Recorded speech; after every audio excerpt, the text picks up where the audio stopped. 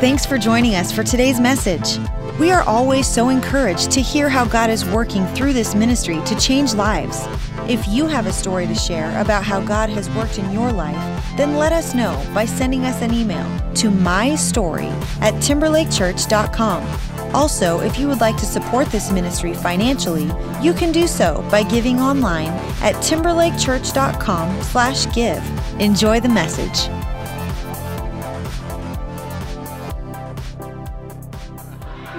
Well, you gotta love this time of year, don't you?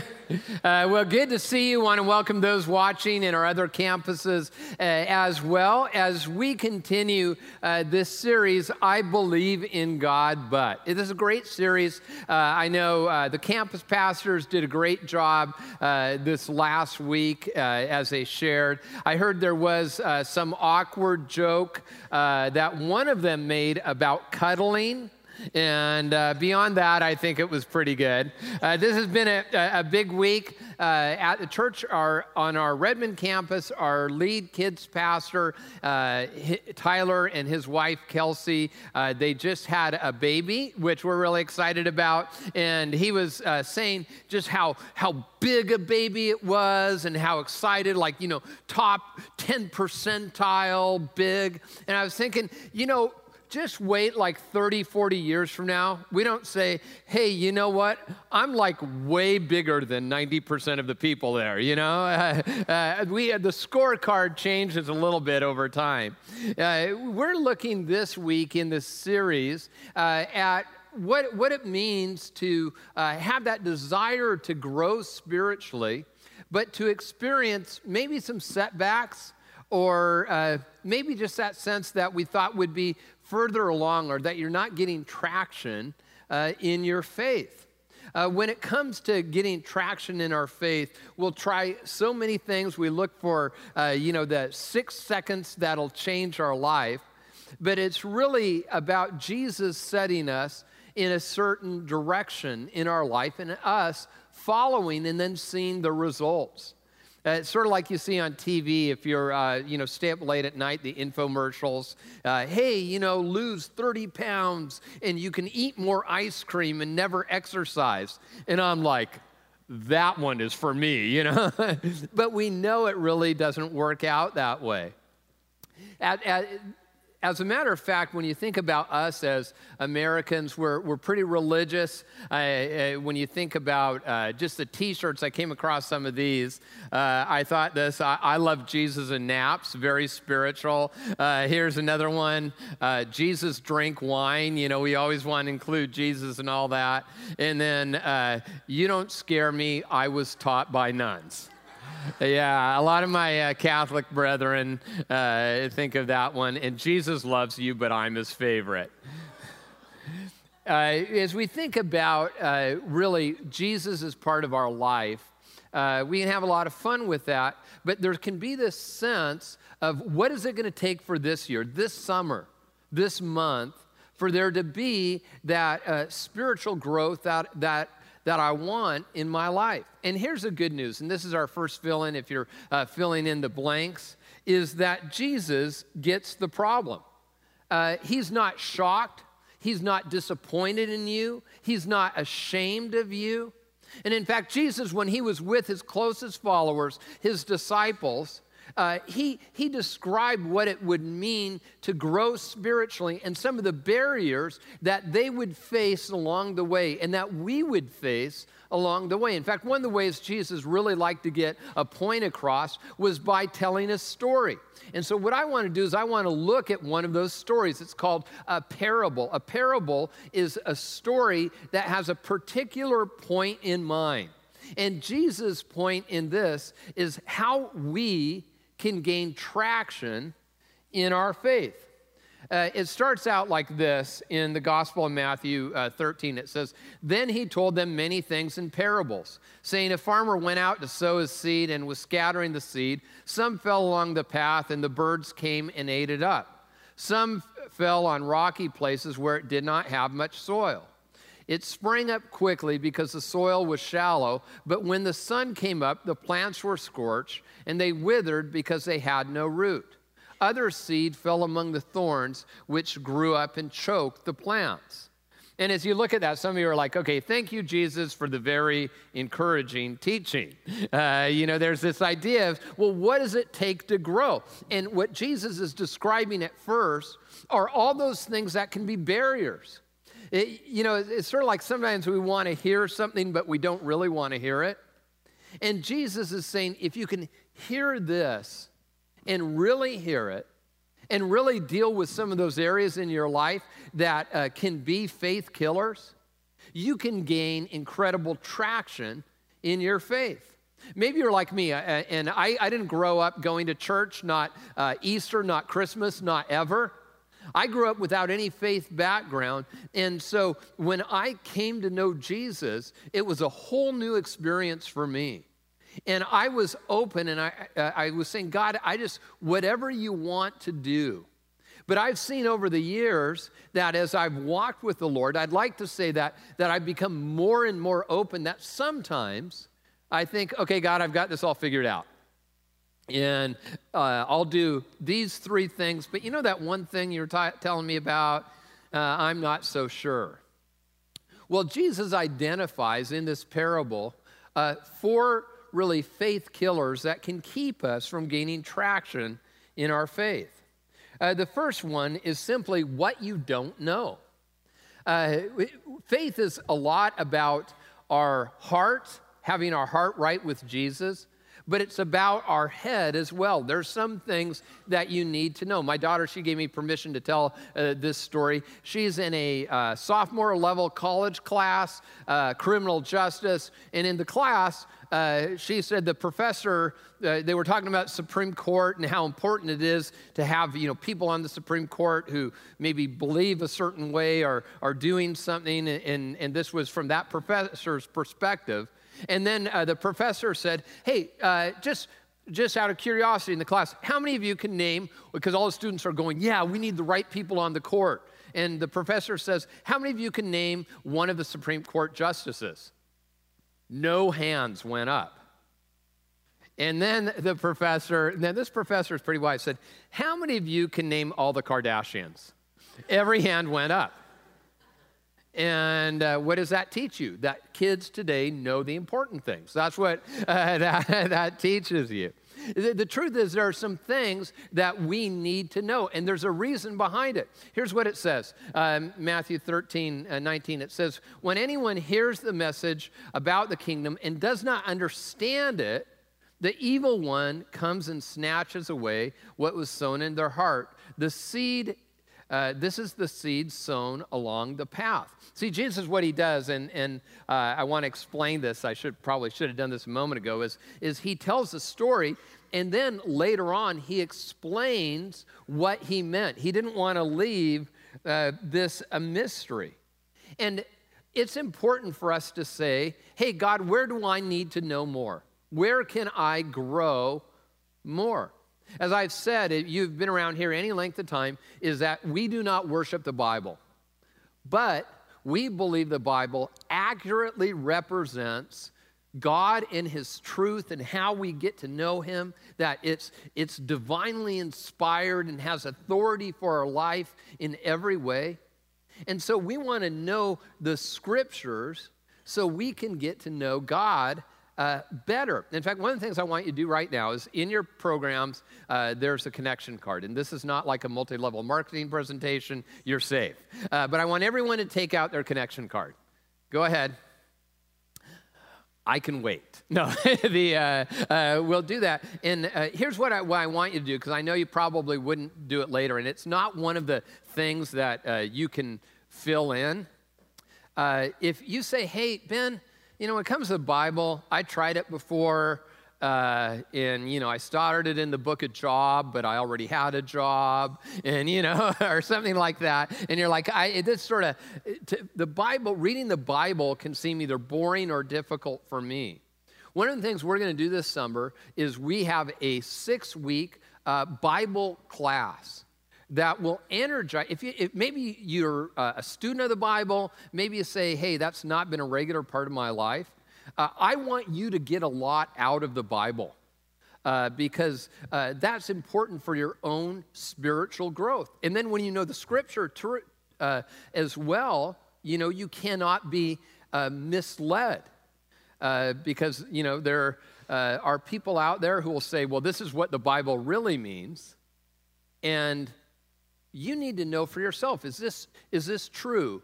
Is this biblically accurate? Not everyone teaches with the precision that I do.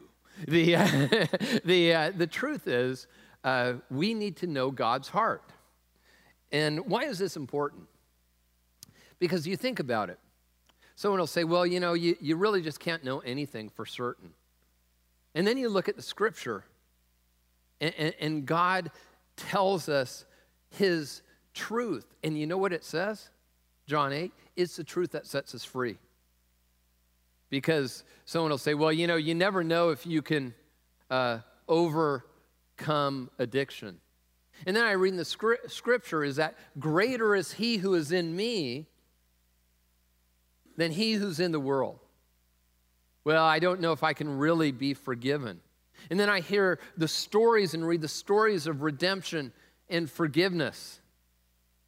And you might think, well, what about my past? And then I read about people like Rahab in the Bible and people who had a pretty shady past. And I see how God not only redeemed them and forgave them, but used them for his purposes. And they're the heroes of the faith. So you start to believe things about you that only God can really correct with his truth. And yeah, there will be times where it might be things you're doing and you say, oh, I shouldn't be doing. And you probably shouldn't be doing that. But don't listen to just what everyone else says. Listen to what God says about you. Some of us, honestly, you're dealing with a level of really depression on some sense. Because truth is, people go, and I'm on every social media too, so I'm not like one of these people who thinks we should, go back to stone tablets anytime soon. But people who spend a lot of time on social media tend to actually feel worse, not better about themselves. Because the comparison is to the image that everyone else is presenting instead of what God says. God says, when you were in the womb, I knew you. And that you're not an accident, that you're not a mistake. Don't give up. I've heard too many stories lately of people who've come to the point where they've taken their own life. And I don't know every part of the despair that goes into that, but I know one thing that goes into that is the lie that there's no hope, that it can't get better, and that God wouldn't meet me in this moment. And I don't know what, even in the summer, there will be thousands of people who hear me on the different campuses this weekend, but this is not what I'm saying. This is really what God would hear you say. Don't ever believe that. And this is not just to make you feel better, it's because it's true. And so I'm encouraging you to increase your knowledge. Because, and by the way, I'll hear this too. People will misrepresent the scriptures. And as I've said, people, well, I'm being intellectual. And honestly, it's a lack of intellectual curiosity. It's not being intellectual enough about your faith, where you say, no, I can stand on this. Jesus gives another reason for us to really a barrier in our faith, and that could be adversity avalanches. That's what I'm calling them. How many of you sort of know what I mean, but I haven't even explained it yet? When there's a situation after situation where we're just facing a pain, and I talked about that. Or maybe it's where we're headed in the wrong direction. And I got a real life example this week. Well, really trying to get someone's attention. I live in Sammamish Plateau, was going to Gold's Gym in Redmond, and thought, hey, the weather's sort of nice, at least for Seattle, it's sort of nice. And so I'll drive along east Lake Sammamish Parkway. And it's a 2-lane road, 1 lane going each way. It's divided in a couple places, but not many. And so I'm driving along, enjoying my drive. And then I see another car, and it's coming towards me. And it's in one of the areas where there actually was a divider. But the problem is that this car was in my lane, and I couldn't get over. And so what did I do? You have no idea what I did, okay? This is, all right, this is remedial church. Okay, what did I do? Honked my horn. And then, so the question is, how do you honk your horn? You honk your horn different ways for different situations, right? Like there's someone at a stoplight and they're probably checking their email or something. And then you do the, just a light little tap. Time to go now. Let's wake up. And that's what I do. I try to be a little bit nice. I wait a few seconds. And then there's the other kind of, you tap your horn. Like when you're going into Costco and it's busy and you've been waiting for a parking space and someone like goes around you into the parking space. And that's more medium pressure. That's just a few more seconds on that horn. Just expressing the displeasure that God has in them. So now this situation, a car's coming towards you, and this guy is, or lady, I didn't see, I was so frightened. And they're speeding along, and how do you think I press the horn? Full power for as long as it took for that person to get, they crossed over the barrier in the other lane, and just a few more seconds to let them know I did not want to die today. And I'm having a little fun here, but there are some challenges that you're going to face in your life that will be just living in a fallen world. There will be some due to your own sin. And by the way, I always think this is hilarious. People say, I don't believe in sin. Really? You look at our world, you look at your own life, that's just crazy. We all know where we failed. And there will be some times where God will allow some adversity in your life because it's like a horn. And he's getting your attention. And it could have been through someone else's bad decision or yours, or just living in a broken world where there's disease and sin. And the question is how are you going to interpret that? Are you going to interpret that as, hey, God hates me, the person who is heading towards me about ready to go head on into me, or, hey, trying to save me from getting in a really bad wreck, trying to get me to go in a different direction? And if you're a follower of Jesus, the Bible says that his Holy Spirit lives in us. And that's not like nothing to freak you out, like, okay, you're saying I've got this Spirit living in me. It's the presence of God. The Bible says when we accept Jesus, that he'll never leave us or forsake us, that he'll be with us every step of the way. And that nudge can sometimes be through pain. C.S. Lewis wrote in the book, The Problem of Pain, he said, God whispers to us in our pleasures, speaks to us in our conscience, but shouts in our pain. It's his megaphone to rouse a deaf world. And so could it be that you're not getting traction in your faith because you're not heeding what God is trying to say to you? And God does love you, but he loves you enough to want you to live this life in a way that makes sense for you, for him. Another adversity avalanche is worry. And some of us are professional worriers. Jesus describes it this way as he's talking about the parable of the soils. He said that the seed falling among the thorns refers to someone who hears the word, but the worries of this life, and then he goes on to say, really drown out what God would say. How many of us relate to that? that we're worried. We're worried about our future, our kids, our health, our jobs, our finances, a sense of purpose in our life, maybe marriage. And worry can rob us of joy. And see, what will often happen is we spend a lot of life focusing on managing problems instead of saying, God, what's your purpose for my life? What step forward do you want me to make? And we end up very busy and very empty at the same time. Sometimes we can be busy with a lot of things going on, but there's an emptiness whenever we stop. And that's because we've let what's going on in this world, which is important, God cares about it,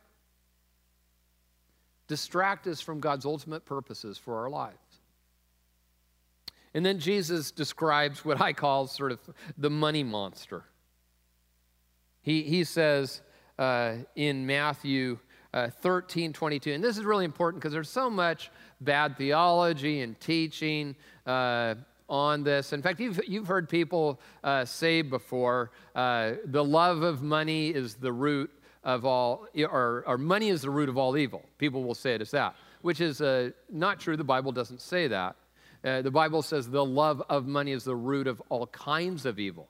It's the making money our God instead of a tool that God will use. In fact, I was just today, and I was at the gym. I know it doesn't look like I go to the gym that much, but I do. I didn't say I work out when I'm there, but I was at the gym, and a friend of mine was there at the gym. And this friend had a really nice new car, like a nice new car, the kind that Jesus wants me to have someday. And so it's sort of funny because real godly person, and said, I said, hey, that's a great car. And they said, oh, yeah, I'm sort of embarrassed to drive it. I said, really? And this is someone who I know well, so don't worry, I'm not going to come up to you and grill you probably the same way. I said, but why are you embarrassed? You're generous, yeah. You tithe, yeah. You give beyond the, yes. So you're being faithful with what God has given you, and you have enough left over for a really nice car. You know what I say? Yay, God. But you know what? What they're letting is the person who is not faithful to God judge them, and they're letting that be the voice that they're hearing. Just because maybe they don't, and I'm not saying, everyone who has a Rolls Royce is not like a Jesus lover, and everyone who has a Pinto is not a Satanist. Although I don't know who designed the Pinto. But the truth is, there's a biblical perspective about money. And most people, most Christians, don't have it. So here's what Jesus said.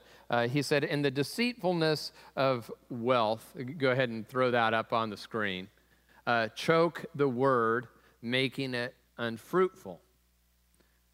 So what does that mean? It means that we either are too fearful around money. The two biggest money monsters are fear and greed. And really, they're almost sort of the same thing, aren't they? Both are saying one thing: God will not provide enough. God will not be my provider. And some of you are in financial difficulty right now. And I want you to look for the way that God is going to be your provider.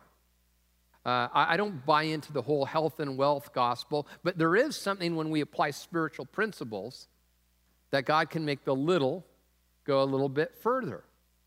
And so when God talks about our finances and generosity, it's never a dollar number. It's always the sense of putting God first in that. And if you're a visitor here and you say, hey, man, I go to another church, this applies wherever you go. It's just saying, God, I want my finances. I want to put you first. One of the things we've done before, and just to show you, I'm not going to spend a lot of time here, but we use this as an example. If you say, hey, I want to gain some traction, is the generosity ladder. If you say, hey, when it comes to finances, I use pretty much my money for me, and I've never really give to God's work, and then say, okay, try something for the first time. Just something. It's about priority, even amount. And then there's sort of occasional. That's like, okay, whenever I come to church or the pastor makes me feel guilty, I give a little bit of money. And but what the Bible talks about is being intentional.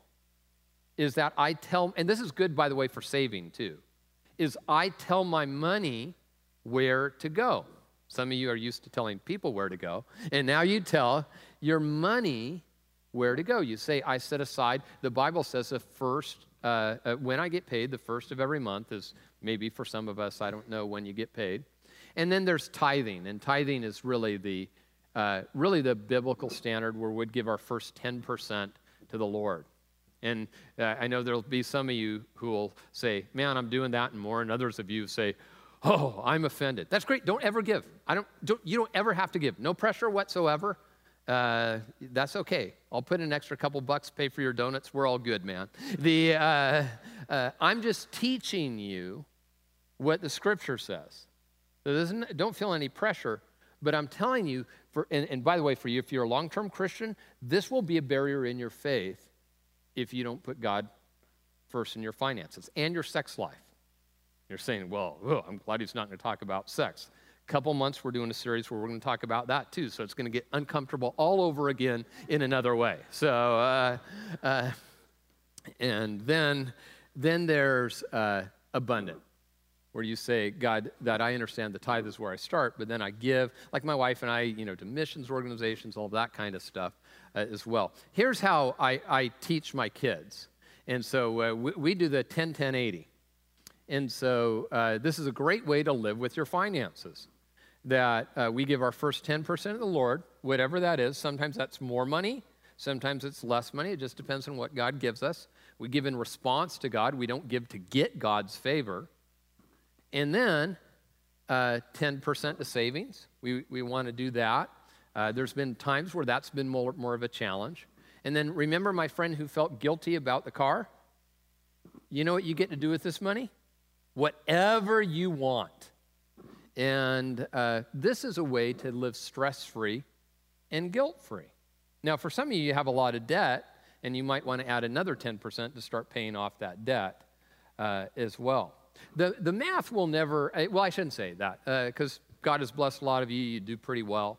The math may not add up. It's just a principle of faithfulness when it comes to it. So here, I don't want to talk about too much more about this, but I think it's one of those things where it's hard for us to get a grasp. And so I want you to just hear a story of a couple, JP and Elizabeth, a young couple, and sort of how they managed this as they were just getting married and trying to figure out this piece of their spiritual life. I'm JP, and this is my wife Elizabeth. And we've been coming to Timberlake for 3 to 4 years now. Later half of high school and throughout college, I held anywhere from 1 to 3 jobs, as well as attending college.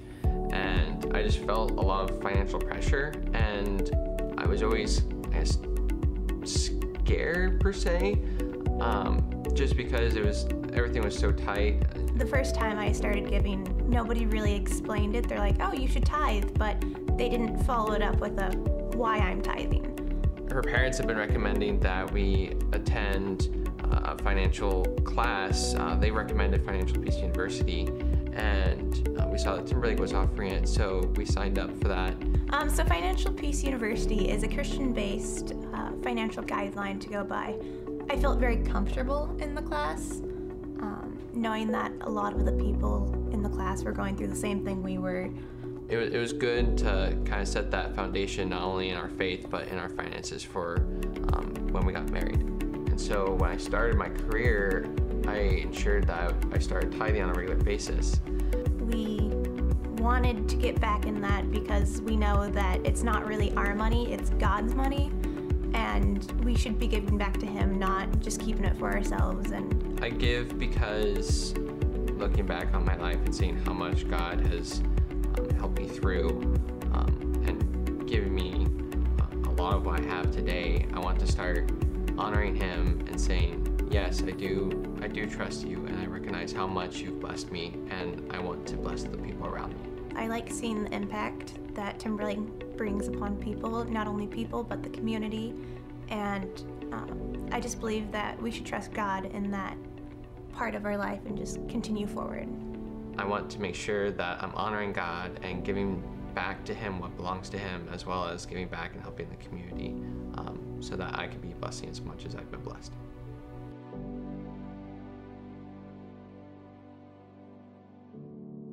And hearing their story is so you just get the heart behind it. And really, with all of these things, it comes to this. The choice is really to make decisions today for a life-giving faith. Jesus puts it this way as he's describing that. He said, but the seed falling on the good soil refers to someone who hears the word and understands it. This is the one who produces a crop yielding 160 or 30 times what was sown. And so what Jesus is saying, if we can really take care of some of these issues that would be barriers in faith growth, we will see exponential growth in our faith and the traction that we want. So here, as I was thinking about this, what's a summer assignment for you? For me, too. The first one is this, just a doable Bible reading plan. If you have not downloaded our app yet, we have a Bible portion of it there, and we're going to have a reading plan, or you can do the Bible app. Encourage you, maybe if you just do this, start with the Gospel of Luke, and then go to Acts, read, I always say a chapter a day keeps the pastor away, and if you do that, you can get through it during the summer, and then so you get to know is, hey, is all this making sense? Has Ben, keeping to this Bible, or is he making it up on his own? And you'll get traction in your faith. Another thing is from one of the greatest theological masterpieces ever. How many of you ever remember the movie What About Bob? Yeah. So for some of us, we need to take a vacation from our problems. You remember that? It's great. Richard Dreyfuss is a psychologist, and Bill Murray is this guy, Bob, who's sort of messed up. And there's a point in a movie where he's saying, Bob, don't focus on your problems. Take a vacation from your problems. And in a very serious way, it's focusing more on what God's calling us to than even what God is calling us from. God may be calling you from a place of difficulty. A marriage that might continue to be difficult, frankly. A job situation that could still be a little precarious. In-laws that are, still in-laws. When we focus on what God's calling us towards, then we have great spiritual growth. And then it's just a tangible next step. And we've talked about these. Primarily when it comes to maybe putting God first in your finances. Maybe that's tithing or moving towards that you'd say, I'm going to be intentional. Or a Bible reading plan. I think really, if you're not doing either, both of those are great places to start. And it really comes to this, is a yes first approach to God. And this is something that I haven't talked about for a while. But we've said around here again and again is that we want to be a people who would say yes to God even before we know what God is going to ask us to do. That if you want to grow spiritually, you just say, God, I trust you so much that you have my yes. Because I believe you are God, I believe you are good, and I believe your promises are true. When God says, I know the plans I have for you, plans to prosper you, not to harm you, and to give you a hope in a future, you say, that's what I want to bank my life on. Thank you for listening to the Timberlake Church podcast. Stay connected with us by visiting timberlakechurch.com or follow us on Twitter or Facebook.